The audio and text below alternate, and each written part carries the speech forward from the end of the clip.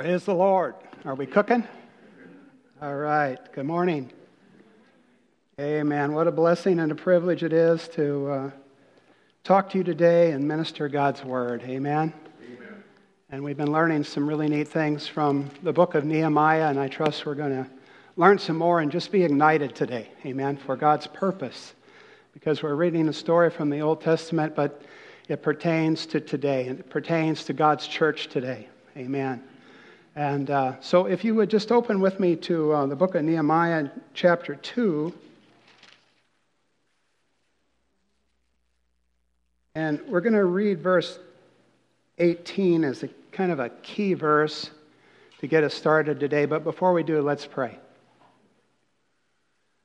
Heavenly Father, I just thank you, Lord, for your great love for us. Thank you for sending Jesus, your Son, to die for our sins on that cross of Calvary. That, Lord, our sins could be eradicated, completely dismissed, and cast away as far as it is from the east to the west. We thank you, Lord, for your precious Holy Spirit, which you sent to lead and guide us into all truth. And, Lord, you live in the church by your Holy Spirit. So, Lord, we just pray your blessing on our time together in the name of Jesus. Hallelujah, Lord. And we just pray your blessing upon Two Rivers Vineyard Church. We pray your blessing upon Pastor David and Shannon. Thank you for bringing them here to build your church. Lord, just ignite us today according to your purposes. Show us your plan for your building that you're building today. In Jesus' name we pray, and all the people shouted, Amen. All right, we're going to kick off here with Nehemiah 2, verse 18. Nehemiah speaking here. He says, Then I told them of the hand of my God, which was good upon me, as also the words that he had spoken unto me. And they said, Let us rise up and build. So they strengthened their hands for this good work. And I want to just take that thought, let us rise up and build, as our main thought today, or our title. And the primary thought I want to bring out today is this, that even as in Nehemiah's time, Nehemiah's day, and the people of God that were in that day, as they had a building project that they were involved in that was very, very important, very significant, so it is that we have a very important building project going on today. Namely, building the church, building the body of Christ. And each one of you have a part of it. So just turn to your neighbor and say, you have a part. So, if you don't get anything else today, you got that. You have a part. Can I have an amen? Amen. All right, so we're going to begin in the first verse of chapter 2. Of course, it's a long verse, so we won't have time to really preach on every part of it. But I want to just make some comments in chapter 2 here, and then we're going to look at some New Testament scripture to see what the blueprint is for the building project of God today. Amen. So we want to tie these two together. The building of the wall, and today the building of the church. Amen? All right, Nehemiah 2:1. And it came to pass in the month Nisan, in the 20th year of Artaxerxes the king, that wine was before him. And I took up the wine and gave it to the king. Now I had not been before time sat in his presence. Wherefore the king said unto me, Why is thy countenance sad, seeing thou art not sick? This is nothing else but sorrow of heart. Then I was very sore afraid. Of course, he was not supposed to be sad in the king's presence because his job was to keep the king happy. Amen. Everything revolved around the king, right? It was all about the king. And so, and said to the king, Let the king live forever. Why should not my countenance be sad when the city, the place of my father's sepulchres, lieth waste, and the gates thereof are consumed with fire? Then the king said unto me, For what dost thou make request? So I prayed to the God of heaven. Nehemiah prayed. I guess 11 times in the book of Nehemiah, it records that Nehemiah prayed. Amen. And you know what? Anything that we're going to do for God, it all goes back to our relationship with Him. It all begins with prayer. We're sustained by prayer. We're guided by prayer. And the reason Nehemiah was able to accomplish the things that he did as a leader was because he knew his God. Amen? And so here he's in this situation, we learned about last week as Pastor David was sharing about how he had learned about the situation in Jerusalem and how he had prayed and sought the Lord. And he grieved, for the situation there. And so there was something tremendous working in his heart. And here all of a sudden the king says, what's going on?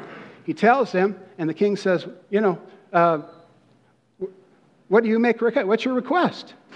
So he shot up a prayer. Amen. Sometimes we have longer prayers. Sometimes we have shorter prayers. Here's the situation, and he just shot up a prayer. He prayed right in the midst of the situation. And I said to the king, if it please the king, and if thy servant have found favor into thy sight, that thou wouldest send me to Judah unto the city of my father's sepulchres, that I may build it. That I may build it. So when the king, of course, I don't think Nehemiah knew this was necessarily going to happen, but when the king asked him, well, what do you want to do? What's the plan here?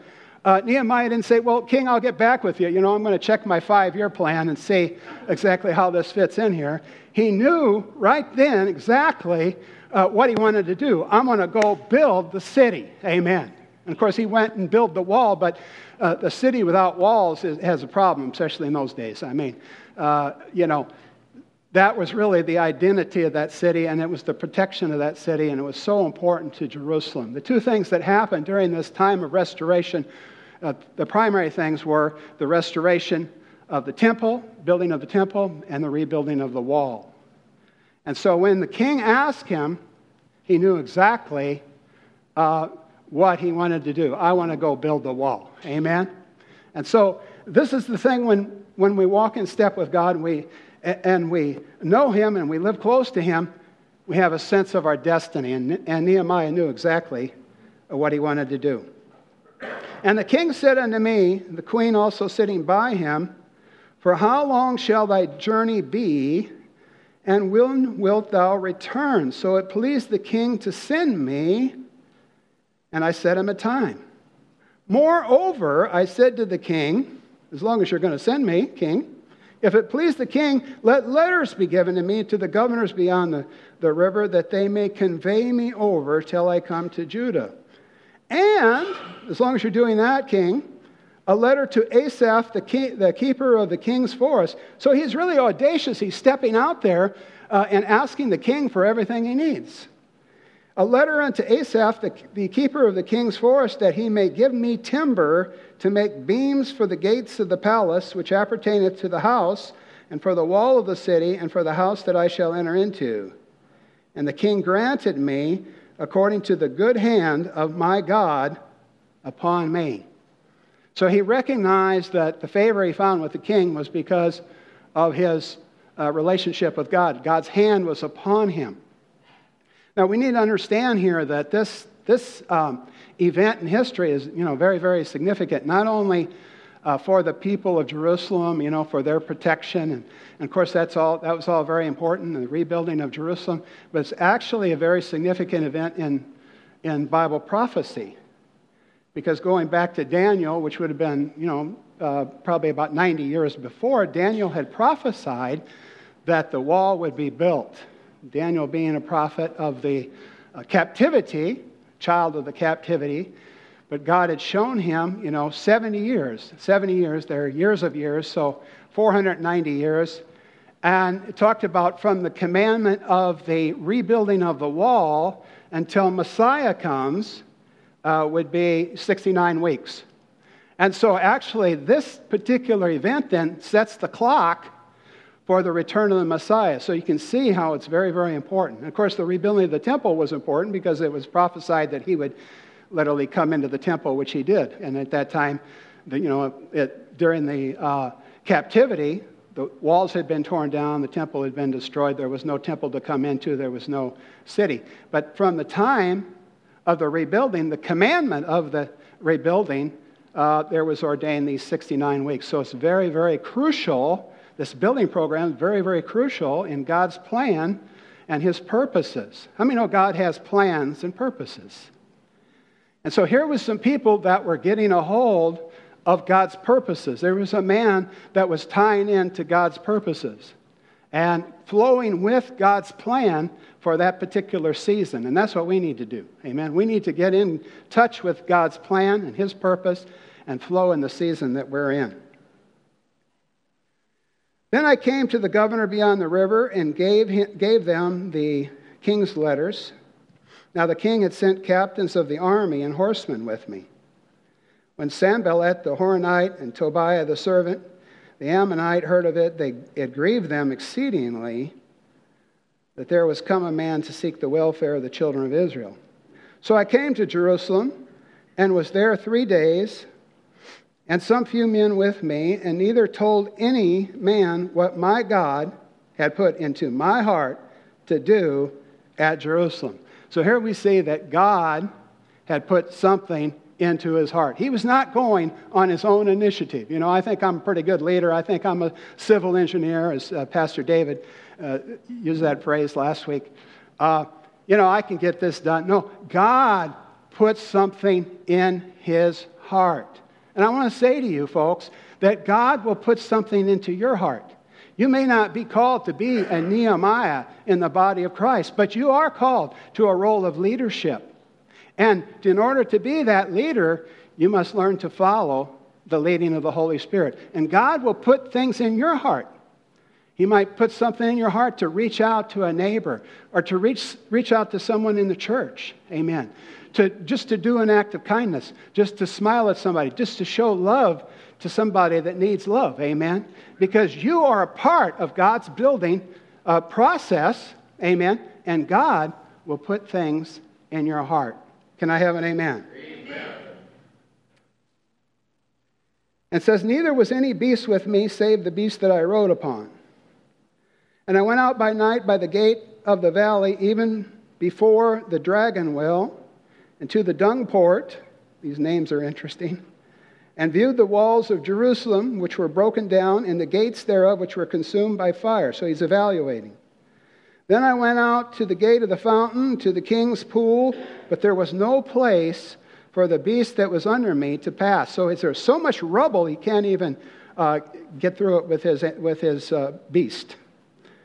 And then I went up in the night by the brook and viewed the wall and turned back and entered by the gate of the valley and so returned. And the rulers knew not whither I went or what I did, neither had I as yet told to the Jews, nor to the priests, nor to the nobles, nor to the rulers, nor to the rest that did the work.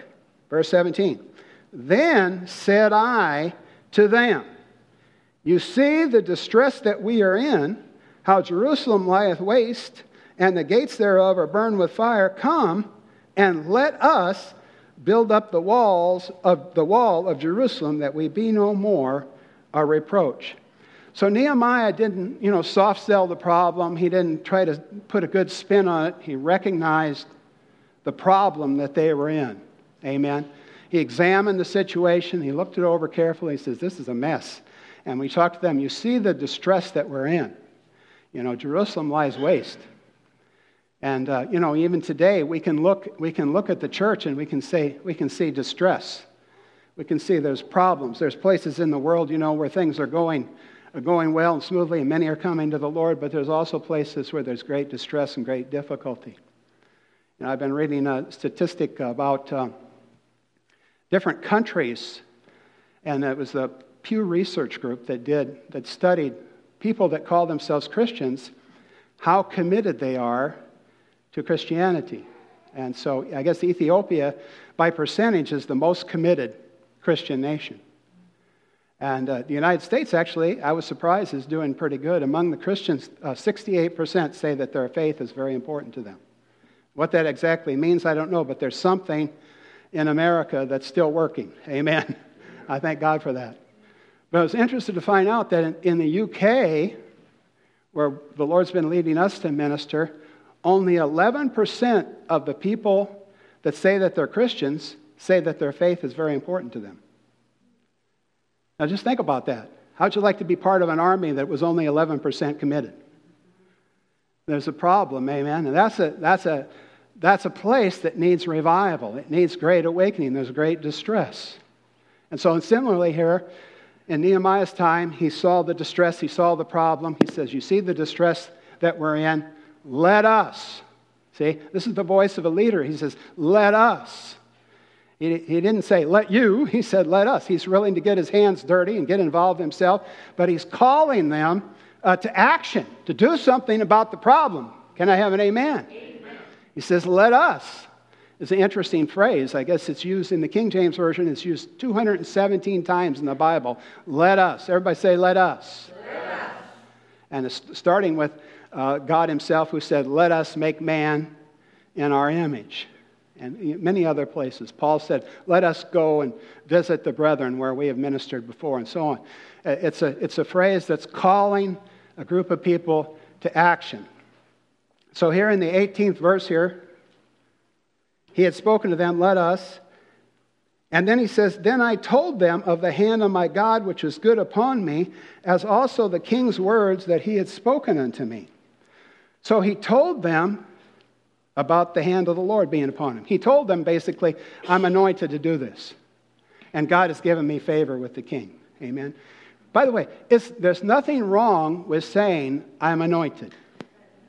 Amen. Jesus said, the Spirit of the Lord is upon me, for he's anointed me. If you say, I'm anointed, you're not bragging on yourself. You're bragging on God. God has anointed me. Paul said that he who has anointed us is God. Amen. And so when Nehemiah came to them, he didn't just say, well, let's do this thing, guys. He said, God's hand's on me.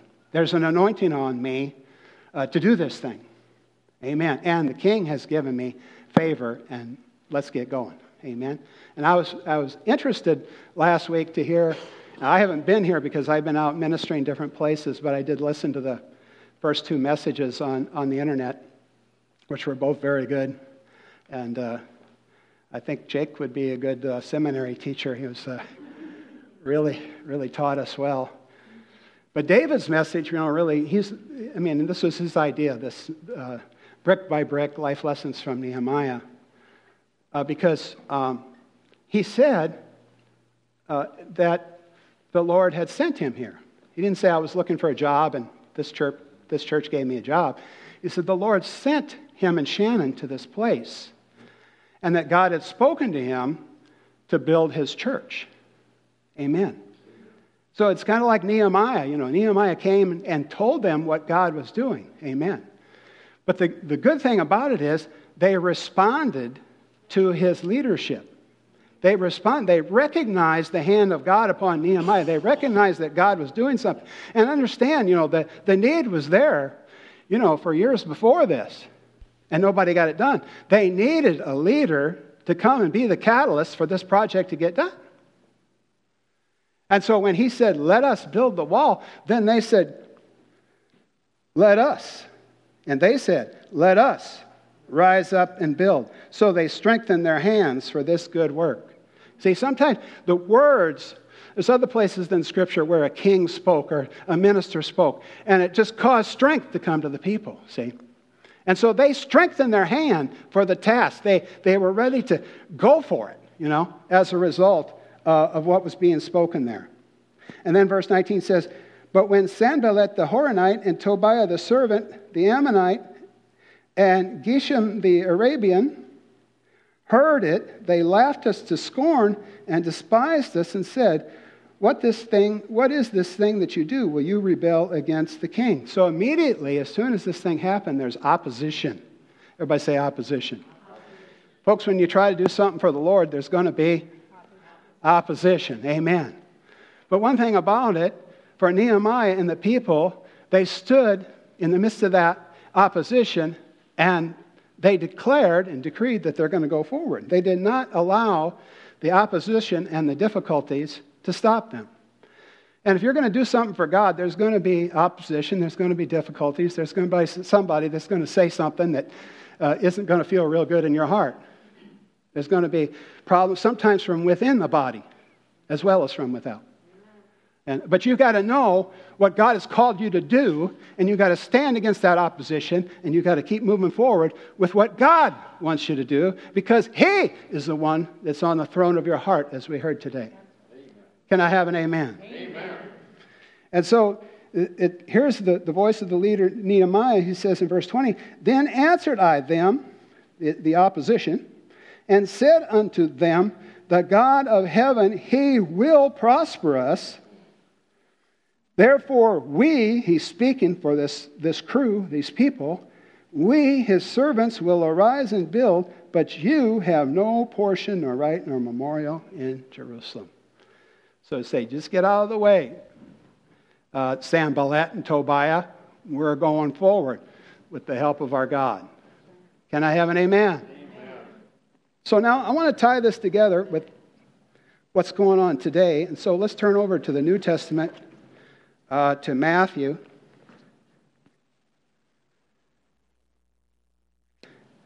Chapter 16.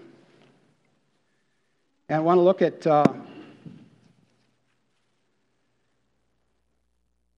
the blueprint for God's building plan in the New Testament, because we are living in the New Testament. Amen. Jesus has come. He died on the cross for our sins, that we could be totally forgiven, our sins could be cast away, and that now the Holy Spirit has come to live in our hearts, and we are his church. We are the body of Christ in the earth. I love that phrase, the body of Christ. Sometimes we read things in the Bible and we just sort of read over them. Yeah, we're the body of Christ. That means we're the body of the anointed one. That means the anointing is in us. We are his church, the body of Christ. And so we want to just get some New Testament truth to understand what we're doing in our building project here today in the New Testament church. And so Matthew chapter 16, beginning in verse 13. When Jesus came to the coast of Caesarea Philippi, he asked his disciples, saying, "Whom do men say that I, the Son of Man, am?" And they said, "Some say that thou art John the Baptist, some Elias, others Jeremiah, or one of the prophets." So they're believing in reincarnation. That no one could do this except they came forth again through reincarnation. Never really had thought of that, but that's kind of what comes to mind. They're thinking John the Baptist, Elias, Jeremiah. Verse 15, he saith unto them, "But whom say ye that I am?" So, it's one question to say, well, what does everybody think about Jesus? What's your neighbor think about Jesus? What's your mom think about Jesus? What's your friend at church think about Jesus? But the real question is, what do you think about Jesus? Who do you think he is? Who is Jesus in your life? So Jesus got down to brass tacks. He asked them, "Who do you say that I am?" Then Simon Peter, the one who was, I guess, most apt to speak, answered and said, "Thou art the Christ, the Son of the living God." And Jesus answered and said unto him, "Blessed art thou, Simon Bar-Jonah, for flesh and blood hath not revealed it unto thee, but my Father which is in heaven." He said, "Peter, you got that from my Father. You got a revelation from heaven about who I am. You understand, thou art the Christ," or in other words, the Messiah, the one that was come to save his people from their sins, the Savior of Israel. That's who you are. Jesus said, you got that from heaven. You got a revelation from heaven. And that's what happens to us. We hear the gospel, we hear the message, and God gives us a revelation that Jesus Christ is the Savior of the world. And we say, "Yes, Jesus, you are my Lord." And something happens miraculous in our heart. We're born again. We're changed. It's through that revelation of Christ, the Savior. See, it's not religion. There's lots of religions. But there's someone who came to save us from our sins. Jesus said, "I am the way, the truth, and the life." Not a way, truth, and the life. He is the only way to be saved. It's through what Jesus did on the cross that we can be saved, that we can be changed, that we can be born again, and his Spirit can come and live inside of us. And so he says, "Peter, you're blessed." And you know what? When you believe in Jesus, you're blessed. Amen? When you believe in Jesus, power comes in your life to break addictions. I know I was addicted tremendously 41 years ago, Jesus set me free. I've been free ever since. Thank God for His power. Hallelujah. I don't need alcohol and drugs anymore. I've got the Holy Spirit. Hallelujah. I got His life in me. I've never been the same. There's power through Jesus Christ. Can I have an amen? We're blessed. Amen. We're blessed. Amen. Hallelujah. Blessed art thou, Simon Barjona, for flesh and blood hath not revealed it unto thee, but my Father which is in heaven. And I say unto thee that thou art Peter, and upon this rock, I guess there's two different Greek words there. One is a kind of a little rock, and then there's the big rock. Jesus is the big rock. Amen. Peter's like a little rock. Not Little Rock, Arkansas. Jesus is the rock that you can build your life on. He says, thou art Peter, upon this rock I will build my church, and the gates of hell shall not prevail against it. So one thing I want you to see here in the building program of God is that Jesus builds His church. Jesus builds. He has taken responsibility to build His church. And we also see that He is the primary foundation of the church. So He is the builder, and He is the foundation of the building both. There are so many things that Jesus is. We could run out of adjectives and nouns and pronouns of who He is. He's everything. Amen. John 10, He says, I'm the door. The next thing you know, He says, I'm the shepherd. You know, He's everything. He's all we need. Amen. And you know, to have a church without Jesus is just a religious club with no power. Amen. But when we have Jesus, we have strength to build upon. Amen. And He takes responsibility to build His church. And He says, Peter, next verse, I give you the keys of the kingdom of heaven, and whatsoever thou shalt bind on earth shall be bound in heaven, and whatsoever thou shalt loose on earth shall be loosed in heaven. In other words, I give you, Peter, I give you authority. And I want to say this, that God gives His people authority.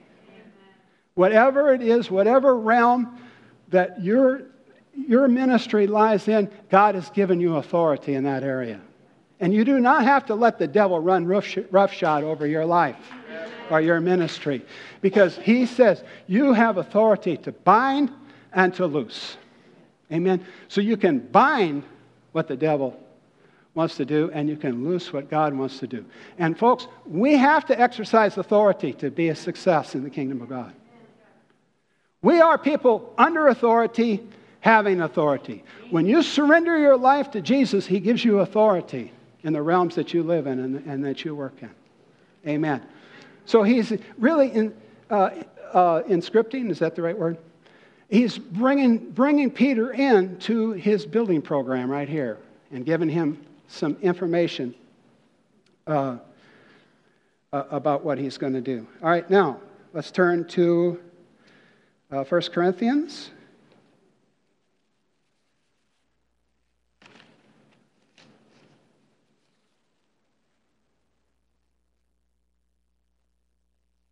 So we might say, well, Jesus is going to build His church.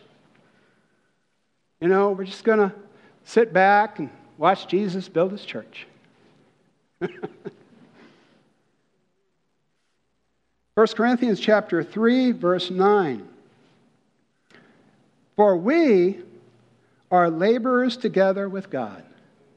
Oh, folks, it's a partnership. We are laborers together with God. It's not just God, and it's not just us. Amen? It's teamwork.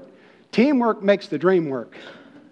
I ministered in a church in Canada. That was their slogan, their church slogan. I love it. Teamwork makes the dream work.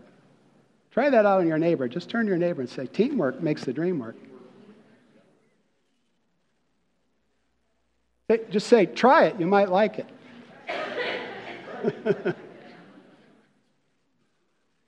For we are laborers together with God. You are God's husbandry. You are God's building. So God uses pictures in the Word of God. The first one is you're God's husbandry, which means you're His garden or His farm. He's the husbandman. And then he switches right away. He says, you are God's building. So here we learn in the New Testament building program that we're talking about today, we are the building. We are the building. You're the building. And God is the ultimate builder. And then Paul says, in verse 10, he says, according to the grace of God, which is given unto me. See, this harkens back to Nehemiah. The hand of God was upon me. According to the grace of God, which is upon me. Again, not something that Paul's initiating on his own, but something that he's directed by God to do. According to the grace of God that's upon me, it's given unto me, as a wise master builder, I have laid the foundation, and another buildeth thereon. But let every man take heed how he buildeth thereupon. For other foundation can no man lay than that which is laid, which is Jesus Christ. So Paul says, I'm a wise master builder.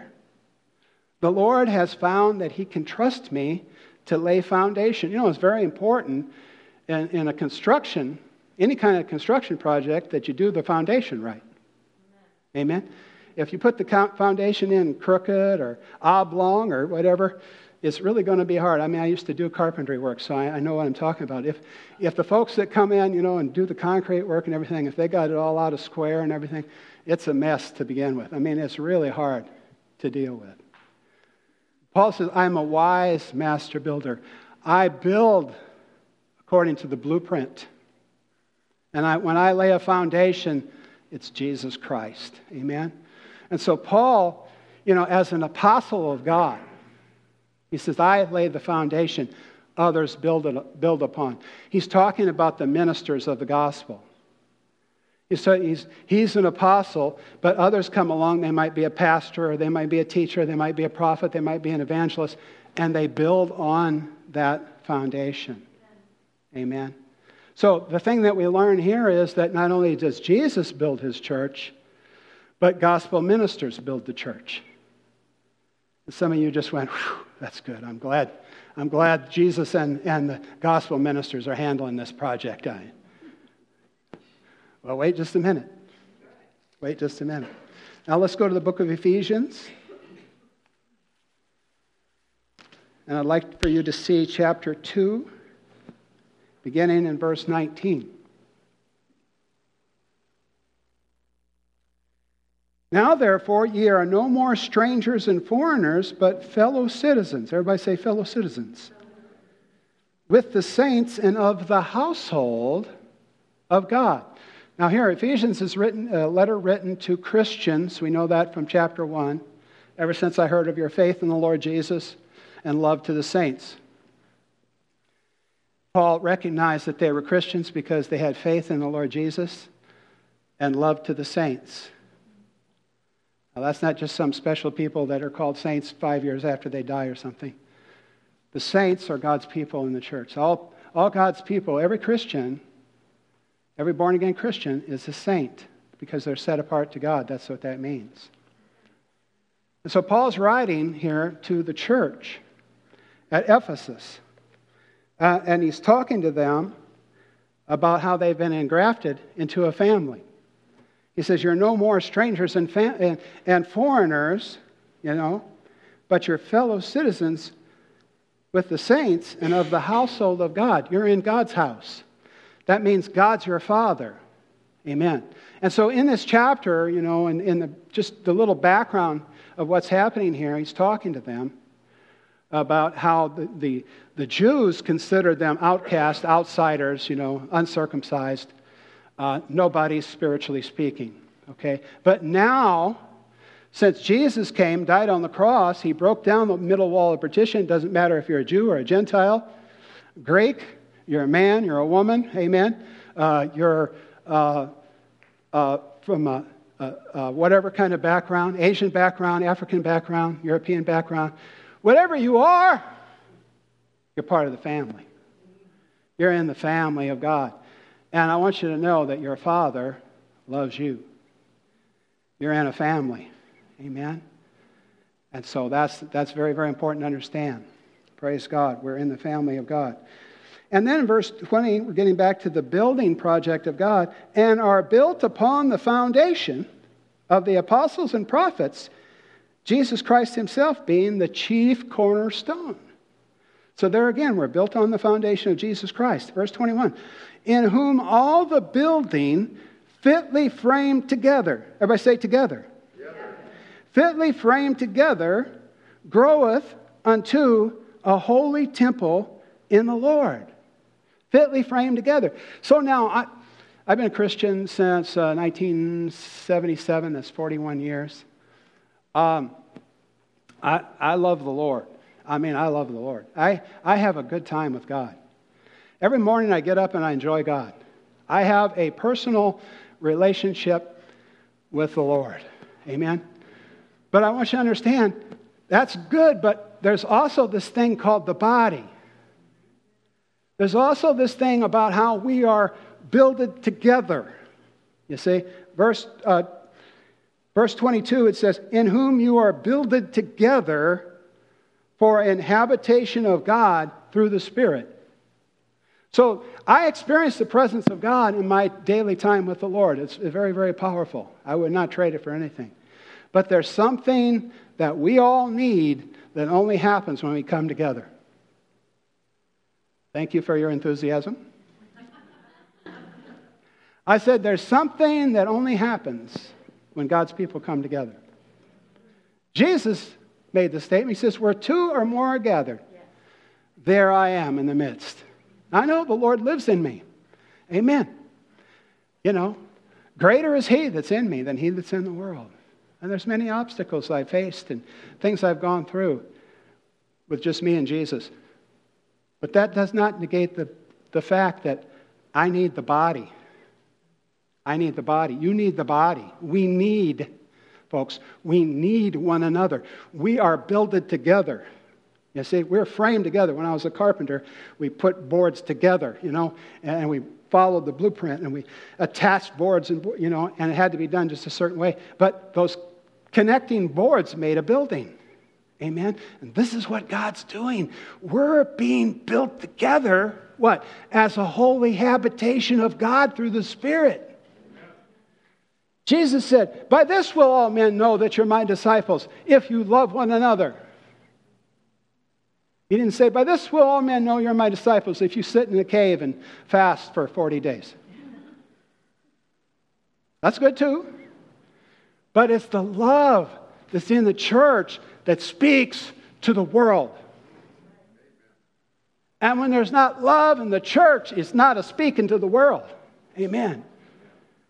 And so that's why let us rise up and build, because this work is so important. The work of the church of Jesus Christ is so important to God's plan to reach the world. We're His body. He's not here physically. It's got to be carried on by us. Amen. The corporate body of Christ. That's why the local church is so important. Amen. And what happens in the local church and the love that's in the local church and how we can come together and be builded together in the local church for the plans and purposes of God. Now turn to the 4th chapter.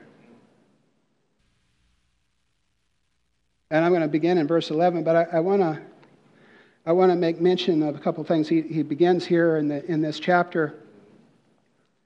Tells us that we're to endeavor, in verse 3, endeavor to keep the unity of the Spirit in the bond of peace. You know that's interesting. He says, keep the unity of the Spirit. When we're a Christian, according to that verse, we already have unity.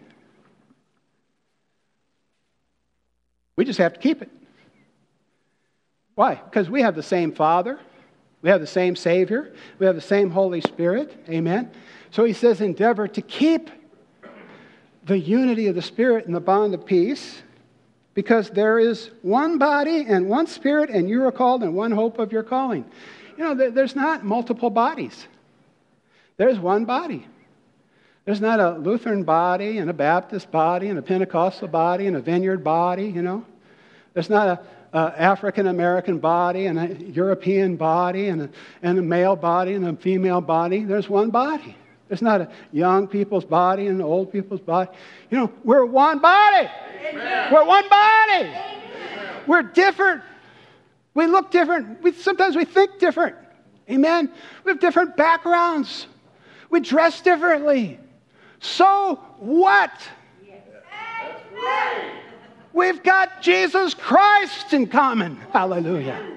We've got one Spirit in common. Hallelujah. He wants us to learn to live in that unity and not being engrossed with cultural distinctives and every other thing, including religious distinctives. They always say, well, what are you? I'm a Christian. I believe in Jesus. Well, what do you believe? I believe the Bible. Why do we divide up so much? Amen? Can I have an amen? Amen. Oh, somebody say praise the Lord in here today. Praise the Lord. Hallelujah. All right. Hallelujah. Now you just became Pentecostal, see? Amen. Oh, glory to God. All right, so Ephesians chapter 4 and verse 11. Notice what he says here. And he gave some apostles, some prophets, some evangelists, and some pastors and teachers. These are what we call the ministry gifts. We often call them the fivefold ministry gifts. These are the leadership gifts in the body of Christ. All right? Apostles, prophets, evangelists, pastors, and teachers. And I believe we need them all. We had a great leader go to be with the Lord back in February this year, Billy Graham.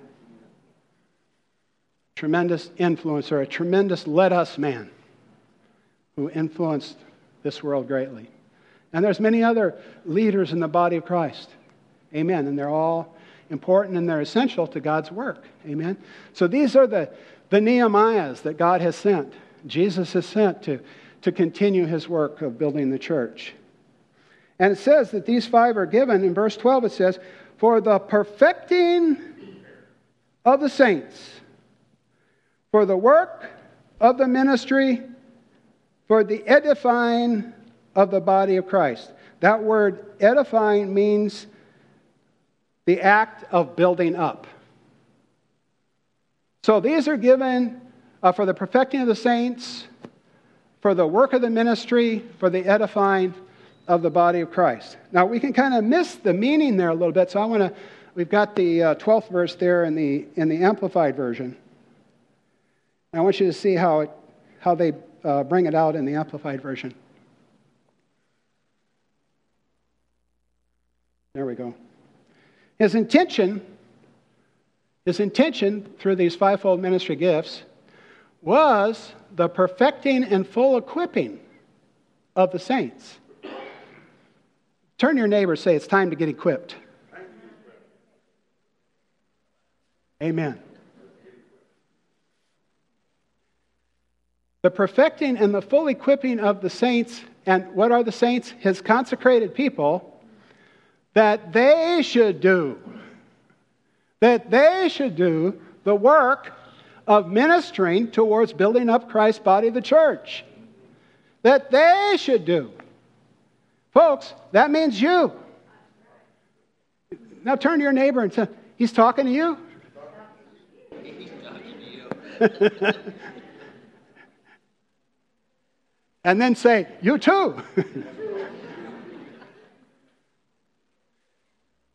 See, we are the ministers. We are the servants. We are the workers. We are the ones that are to carry out the Lord's work on this earth. You know, the old religious idea is, we want to have a church. So we build this building, and we put a steeple on it, and we put pews in it, and then we hire a pastor to come and do the work of the ministry. That's not God's idea of a church. No. The pastor is to equip the saints so that they can do the work of building up Christ's body of the church. We've all got to do this work. Amen? Now, I'm going to just drop down to the 16th verse here, and then we'll read that in the King James, and then we're going to go to the Amplified in that 16th verse. There's lots of good material all around these things that I'm talking to you about. I encourage you to use them in your personal devotional time this week. But we can only cover so much today, but I want you to notice the 16th verse. I think it's so critical, and it really speaks to us today. And it's talking about growing up into Christ, which is the head. And then in verse 16, it says, from whom the whole body fitly joined together and compacted by that which every joint supplies, according to the effectual working in the measure of every part. According to the effectual working in the measure of every part. Kathleen, that includes you. She was in our Believer School of Ministry. And God just kept speaking to her about her destiny. And you see what? Every one of us have a destiny. Every one of us have a purpose. You have a unique purpose, and you are needed in God's building program. Amen? So you're the building, and you're the builder. And it says, according to the effectual working in the measure of every part, maketh increase of the body unto the edifying of itself in love. So here it says the body is going to edify itself or build itself up. The body builds itself up. You say, well, Pastor David, you need to build us up. You need to build us up. But, yes, he does. But the Scripture tells us that we need to build one another up. We need to build one another up. In the 29th verse, it says, let no corrupt communication proceed out of your mouth, but that which is good to the use of building up, edifying. So we build up by our words that we speak to one another. We build up through the attitude that we project to one another. We build up by whether or not we care that somebody's in the house of the Lord today or not. I mean, people can pick up on attitudes and feelings and just whether they're wanted or not. Amen? We're called to edify. We're called to build up. We're called to build up in love. Amen. Do you love someone enough to break down your insecure barriers and go out and reach out to them and say, I'm glad you're here today? Amen? I mean, everybody's important. When people walk in the church, they need to be loved. Amen? And when people keep coming to the church, they need to be loved. They need to be edified. They need to be built up. It's so important. And you just can't say, well, Pastor David and Shannon, come on, take care of that. No, it's all of our jobs. Can I have an amen? Amen.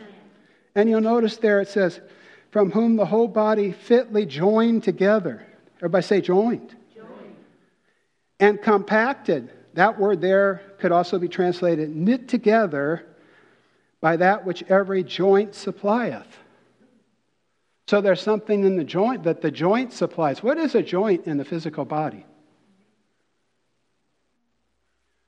Well, I'd say it's the connecting point between two parts. Right?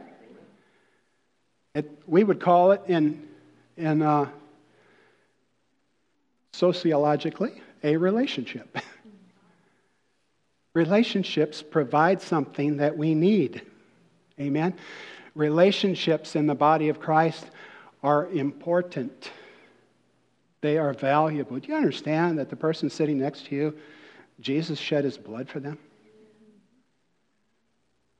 You may not agree with their theology. You may not agree with their politics. You may not even like the way they smell. I come to tell you, Jesus loves them. Amen? And so ought to you. Folks, you're needed. You're needed in God's building a process. Amen. All right, now let's just look at that in the Amplified Version. The 16th verse brings it out. For because of him, Jesus, The whole body, the church, in all its various parts, closely joined and firmly knit together by the joints and ligaments with which it is supplied, when each part with power adapted to its need. See, you have power adapted to the need of the ministry that God has called you to. There's power in your life to fulfill that ministry. Is working properly in all its functions, grows to full maturity, building itself up in love. Everybody say, in love. Amen. Now, how many today got a picture of God's building program that He's doing in the New Testament church? Would you lift your hand if you do? How many would say, I'm willing to be part of God's building program? Would you lift your hand? All right. Would you just stand to your feet? I'd like to just lead you in a prayer today. Lead us in a prayer. Let us pray. Just say these words. Dear Father, thank you for your building plan. Thank you for sending Jesus to die on the cross of Calvary for my sins. Thank you, He rose again. And I confess, Jesus, you're my Lord. I thank you, Lord, that you're building your church. That Jesus Christ is the foundation. I choose to build on the rock. Not on my own ideas. Not on the ideas of my denomination. But on the Word of God. On the foundation of the apostles and prophets. Jesus Christ, the chief cornerstone. And now, Lord, make me a vessel to reach out to others with your love.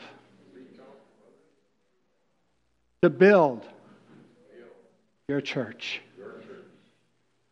To bring others in to what you have for them. Father, I thank you for the privilege of being part of your building program. In Jesus' name, amen. Amen. Praise God. Amen.